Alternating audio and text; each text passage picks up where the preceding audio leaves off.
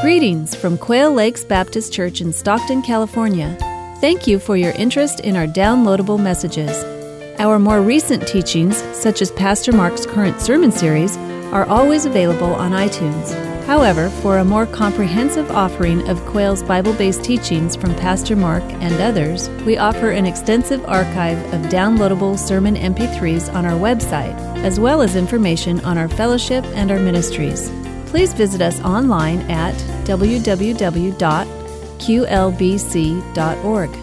These messages are also available on CD or cassette.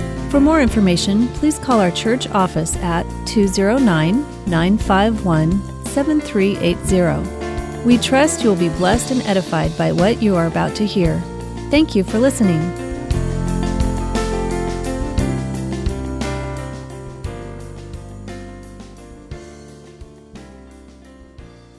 Take your Bibles, please, and turn to the book of Joshua, chapter 7. Joshua, chapter 7 is where we are today. Here's the key concept this morning. Our failures are only fatal if we fail to learn from them. That's when our failures are fatal, when we fail to learn from them. In today's message, we're going to contrast two different battles. The battle against Jericho, where the children of Israel have experienced a miraculous victory, and then the battle against Ai, where there is a disastrous loss. And as we contrast these two battles, we want to come to know what are the lessons for us. What can we take out of these passages to understand for ourselves from this historical situation? Now, we all know about the Battle of Jericho, how the walls of Jericho came tumbling down in Joshua chapter 6. I call the Battle of Jericho the battle that wasn't, because really the part of the typical ancient warfare against a walled city like Jericho didn't happen. No matter if it was through bombardment or through siege, the kind of war that a typical army would wage against an armed city was skipped over in the case of Jericho because of God's intervention, and the struggle went directly to what we might call plunder and destruction. And it was all because of God's power. Last week we saw Joshua encounter the figure who called himself the commander of the Lord's armies. And I believe that that's a manifestation of God himself. And God was reminding Joshua in this encounter that there's more than just two armies involved in the struggles that are ahead. Sure, there's the army of the Israelites, and there's the army of the city-states that you'll be facing all throughout the conquest, but there is another army. There's the Lord's army who is fighting on behalf of the Lord's glory and his righteousness. And as we enter chapter 6 of the book of Joshua, it seems that encounter is continuing. And the commander of the Lord's army is explaining further what's going to happen. Maybe a separate encounter where it's not exactly clear in the language, but what we do know is this. The usual way for an army to face up against a walled city had to do with ladders and catapults and battering rams and all that kind of equipment. And probably that's exactly what the people in Jericho thought was going to happen. We see that from chapter 6, verse 1. Read with me. It says this: Now Jericho was tightly shut up because of the Israelites. No one went out and no one came in. In other words, Jericho had barred the gates. They brought in as much food as they could possibly squeeze in. They brought in as much water as they could hold. They're hoping to wait out the Israelites. Maybe they'll get tired. Maybe they'll get discouraged and simply go away. They depended on their walls to defend them. And their walls were pretty impressive. Jericho was protected by two concentric walls. Both walls were 40 feet tall, and they were made of rock and rock-hardened dried mud. And those walls had stood the test of time. This is an ancient city, one of the most ancient cities in the world. And it looked like that's the method of warfare that they were going to face. But God had a totally different plan in mind. Let's pick up the reading in verse 2. It says, Then the Lord said to Joshua, See, I have delivered Jericho into your hands, along with its king and its fighting men. March around the city once with all the armed men. Do this for 6 days. Have 7 priests carry trumpets of ram's horns in front of the ark. On the 7th day, march around the city 7 times, and with the priests blowing the trumpets. And when you hear them sound a long blast on the trumpets, have all the people give a loud shout. And then the wall of the city will collapse, and the people will go up, every man straight in. That's the plan. Now, it sounds pretty weird. March around the city for 6 days. The priests and the armies march silently around the city. You need to recognize that we're talking throughout this passage about the armies of Israel and the priests. We're not talking about the grandmas and the grandpas and the children and the toddlers walking around and fighting the battle. It's just the armies and the priests. They're the people that are in this context here. But they are the army in front and in the rear of the priests, and the priests are carrying the Ark of the Covenant and the trumpets of God. And the imagery for everyone is God is central to this plan, even though it sounds like a strange one. And notice the way God describes the situation in verse 2. He says, "See, I have delivered Jericho into your hands." God states it in past tense. Notice that. In other words, this is as good as done. This is as good as over. There's not even any question here. I have delivered Jericho into your hands. And you're going to march around that city for 6 days quietly. And then on the 7th day, march around 7 times, blow the trumpets, make a loud noise, and the walls are going to come down. And you're going to be able to take the city. And when God says, take the city, he means totally destroy the city. Destroy it completely. Kill and destroy and burn everything in the city, except for the items of gold, silver, bronze, and iron that will be put into the treasury of the Lord. Everything else in that city is, the passage says, devoted to the Lord. The Hebrew word there is the word harem. Everything else is harem.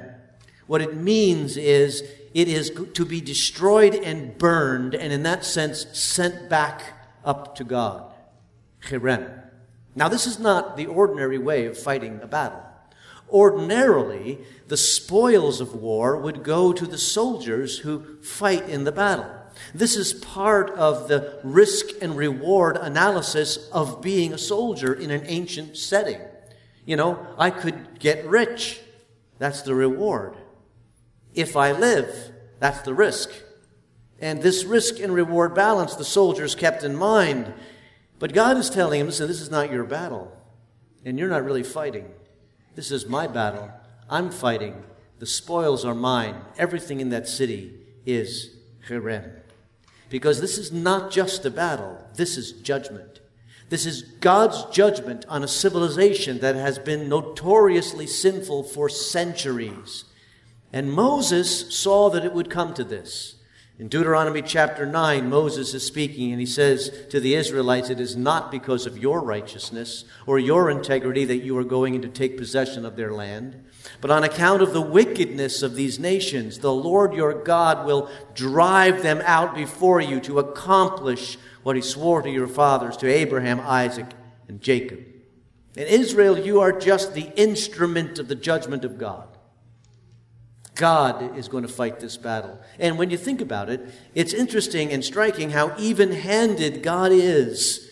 For when Israel itself becomes evil and lives in rebellion against God, judgment comes on them as well by different instruments. The instruments of the Assyrians and the Babylonians, hundreds of years now in the future. But Jericho is God's battle. So nothing is to be taken as the spoils of war. If you were to do that, you would be stealing from God himself. It's all devoted to God. So here's the result. Go to verse 24 of chapter 6. It says, "Then they burned the whole city and everything in it, but they put the silver and the gold and the articles of bronze and iron into the treasury of the Lord's house." But Joshua spared Rahab the prostitute with her family and all who belonged to her because she hid the men Joshua had sent as spies to Jericho. She lives among the Israelites to this day. It gives us a little glimpse into the writing of the book of Joshua. The book of Joshua is written while this generation is still alive, so the facts would be made clear to them. Rahab is still living, but the result is a wonderful victory for the armies of Israel. And now as they turn their attention to the next city in line, the next city is called Ai. It is a much smaller city than Jericho. It is no longer located on the plains of the Jordan River, but it's into what we would call the foothills of a place that's soon going to be called Judea. It's not called that yet. But Ai is that next smaller city, and the name Ai means the ruins. And we're not exactly sure why it's called that. It could be because of all the past battles that were fought in this particular location, or it could be that the author is describing these events through the filter of the future, that it came to be called Ai because of the events we're reading here. But one way or the other, the name was the ruins. And you get a sense that the children of Israel were pretty confident as they faced this next city. Joshua, true to form, sent spies in. And here's what they came back with, verse 3. When they returned to Joshua, they said, "Not all the people will have to go up against Ai. Send 2,000 or 3,000 men to take it, and do not weary all the people, for only a few men are there." So about 3,000 men went up. And they were routed by the men of Ai, who killed about 36 of them. They chased the Israelites from the city gate as far as the stone quarries, and they struck them down on the slopes. Here's Ai, a very small city. The report comes back, listen, you don't have to worry about these people. Just send a few people. It's not going to be much of a battle at all. But this time, instead of a remarkable victory, they suffer a devastating defeat. The armies of Israel are defeated by this much smaller enemy. Even though the Israelites were confident, they seemed to be on a roll, but that roll stopped in Ai.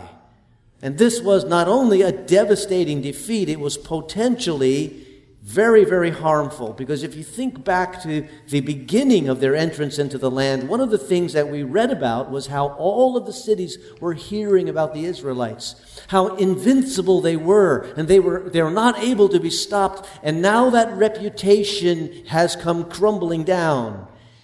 Now they will not fear us as much. And Joshua, after witnessing this defeat of his army, slips into a bit of a depression. Look at verse 6 of chapter 7.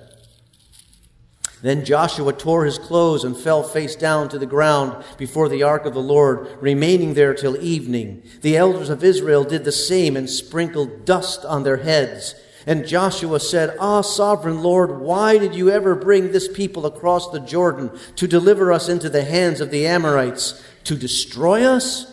If only we had been content to stay on the other side of the Jordan."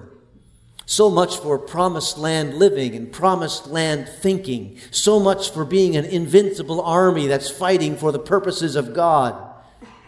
Joshua slips into the idea all is lost. We can't possibly be successful. And he's asking the question, not particularly stated, but he must be asking, what went wrong? Why was it that we were so successful against Jericho, but so terrible against Ai? And the fact is, the reader knows something that Joshua doesn't know. And the fact is recorded back in chapter 7, verse 1. This is how it happened. But the Israelites acted unfaithfully in regard to the devoted things. That's the harem. Achan, son of Carmi, the son of Zimri, the son of Zerah, of the tribe of Judah, took some of them. So the Lord's anger burned against Israel. How did it happen that they were defeated by little Ai? Sure, they may have been overconfident. Yes, maybe they didn't make good battle plans. Maybe they didn't pray enough before they went up against the struggle. But the real reason, the bottom line reason is this. There was sin in the camp. There was a secret sin.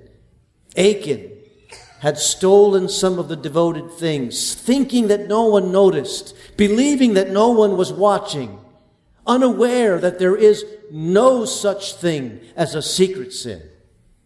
Numbers chapter 32, you may be sure that your sin will find you out. God is always watching. He's always a witness. He sees those things that we do in the dark. And Achan had done this in the dark, no doubt, and he had buried these items underneath the carpet of his tent, the things that were devoted to the Lord. And the Lord gets hold of Joshua. Advance to verse 10 of chapter 7. While Joshua is laying down in the dust, saying, "Woe is me, how could this happen?" God in verse 10 speaks to him and says, "Joshua, stand up. What are you doing down on your face? Israel has sinned. They have violated my covenant, which I commanded them to keep. They have taken some of the devoted things. They have stolen. They have lied. They have put them in with their own possessions. And that is why the Israelites cannot stand against their enemies." Achan has stolen from God. And thus he brought trouble on the camp. The community was suffering because of Achan's sin that he thought was secret. The evidence of his sin was buried under his tent, and that meant that he has implicated his entire family. Everybody would have been aware of it in that family, hiding those spoils of war to enrich themselves even against the commands of God. And Achan's sin had huge repercussions for the ability of the people of God to move forward in the purposes of God. At first, Joshua was not aware of who's at fault, who's responsible. God says to him that the sin is present, I have seen it. But it's Joshua's job to find out who's the perpetrator. And so from verses 14 to 19, through a method that's called casting lots, they seek out the guilty party. Now, we're not sure what the casting of lots actually looked like. Historians sometimes recreate it, kind of imagining that people are putting the names of the tribes, and then the clans, and then the families, and then the individuals into some kind of urn or something, and as we pull out the name, that tribe is taken. Or maybe the imagery is meant to look like they're throwing something like dice, and in a certain way that they fall, the tribes, then the clans, then the families, then the individuals are identified and it's narrowed down. The author doesn't tell us exactly what it looks like because he knows that his readers will know what it looks like, because they're reading within the first generation. But the point of it is, it was a process, and it was a lengthy process.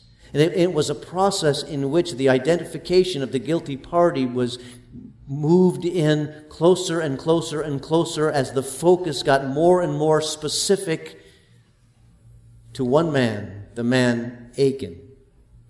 And I had the question of why the process? Why doesn't God, when he announces the sin, simply say, listen, this has happened because Achan has buried some of the stuff he shouldn't have underneath his tent? God doesn't do that. God takes them through this drama of each tribe and then each clan and then each family and then each individual being recognized, guilty or innocent.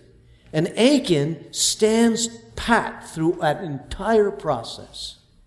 And I believe the process exists because God is giving Achan a chance to confess his sin. As the focus becomes closer and closer, each step God is putting the pressure on Achan. And Achan sweats it out. Achan stands in there. And I don't know if this is true or not, but it seems to me that if Achan would have admitted his sin early in the process, the punishment might not have been so severe. But what is absolutely certain is this is a teachable moment for the nation of Israel. And the lesson is this: God means business when he gives you a command. Here's a little bit of irony. The name Achan means trouble.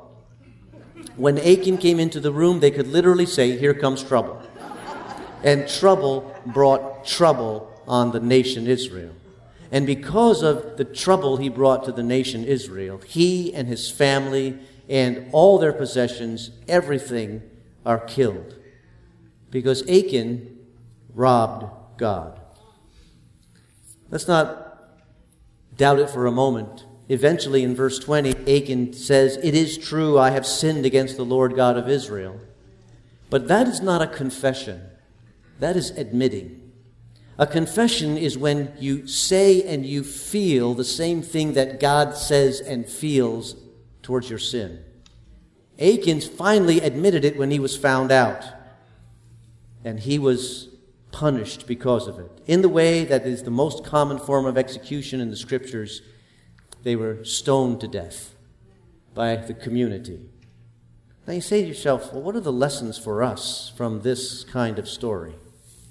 And I think there are lessons from both the victory in Jericho and the defeat in Ai. Lesson number one from Jericho is this: what are the Jerichos in your life? What I mean by a Jericho is an obstacle that is holding you back, that seems to be insurmountable, but God will give you the victory if you let Him. There are Jerichos in our lives, things that don't allow us to live the promised land life. We're in the promised land, but promised land living isn't happening. And a lot of times the things that are our Jerichos are actually in our past.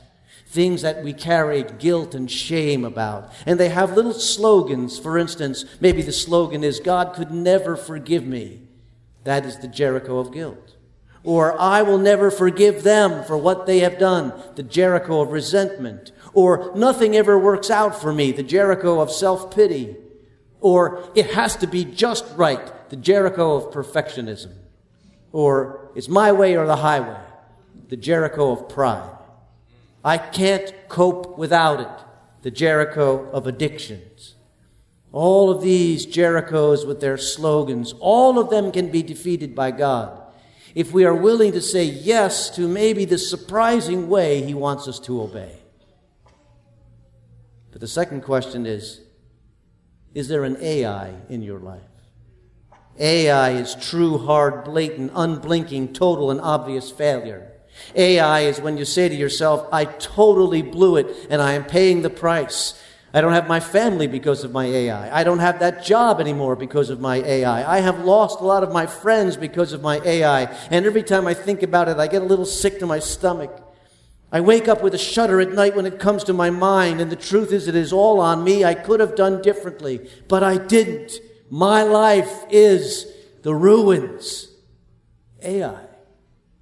Here's what you need to remember. Your failures are only fatal if you fail to learn from them. God did not say to Joshua and the children of Israel, once they took care of that sinful situation, He didn't say, "Listen, skip over Ai, you'll never beat them." He said this, 8:1, "Then the Lord said to Joshua, do not be afraid, do not be discouraged. Take the whole army with you and go up and attack Ai. This time you do it my way. This time you do it in communication with me. Dust yourself off, pick yourself up, try again, and do it in simple obedience." That's how you defeat your Ai. And there's one more piece.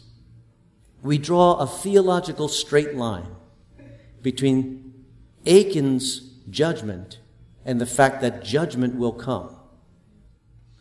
All of us will stand before the Lord one day in judgment. And the question on that day will not be, did you take stuff that wasn't yours? The question will be, what have you done with Jesus? Have you repented of your sin and turned to Him in faith? And don't think that you can be somehow like Ai, sweating it out to the very end and then hoping you can talk yourself out of it. That kind of faith and hope is false hope. God has given us a plain salvation plan. Believe in the Lord Jesus Christ and you shall be saved. And when you reject that plan, there is no hope. And Jesus, walking on this earth, warned us that judgment is coming. He said this in Matthew 10, "Do not be afraid of those who kill the body but cannot kill the soul. Rather, be afraid of the one who can destroy both soul and body in hell." Judgment is sure. One way or the other, God's character doesn't change. God wants to help us overcome our Jerichos. He wants to help us avoid an Ai experience, and He wants to welcome us in hope in a relationship with Jesus Christ. And He's working to that end today. And if that's what you need, it can start this morning as you turn to Christ in faith. Judgment is sure, But God is always working with us, for the armies of God are on the side of His people. Let's pray together. Thank you, Heavenly Father, for the fact that you love us and you see us. And thank you for the fact that you have a plan. Sometimes it surprises us, Lord, but we want to be those who say yes to that plan, so that we don't walk in a way that's not ours, so that we don't in rebellion cling to our hopes and miss your blessing. Lord, help us be your people and to live your way, for we pray it in Jesus' name. Amen. Amen. In a moment, we're going to be dismissed, and we're going to have counselors by the prayer table near the organ who are waiting for you, maybe to pray over a situation in your life or to say yes for a relationship with Jesus Christ. They'd love to introduce you. But before we do that, let's stand together, and as we stand, we're going to sing a song. Whoops. We're a little bit over. It's okay. The song goes like this. Sing it with me. At the cross, where I first saw the light, and the burden of my heart rolled away. It was there by faith I received my sight, and now I am happy all the day. Once again together. At the cross, where I first saw the light, and the burden of my heart rolled away. It was there by faith I received my sight, and now I am happy all the day. Lord, we pray that you dismiss us and you continue to fill us with the joy that we have in Jesus. And may that joy be attractive to those around us so that we can represent you well and tell the story of everything that we have in Christ Jesus. Dismiss us with your blessing, for we pray it all in Christ's name. Amen. God bless you. Thanks for coming.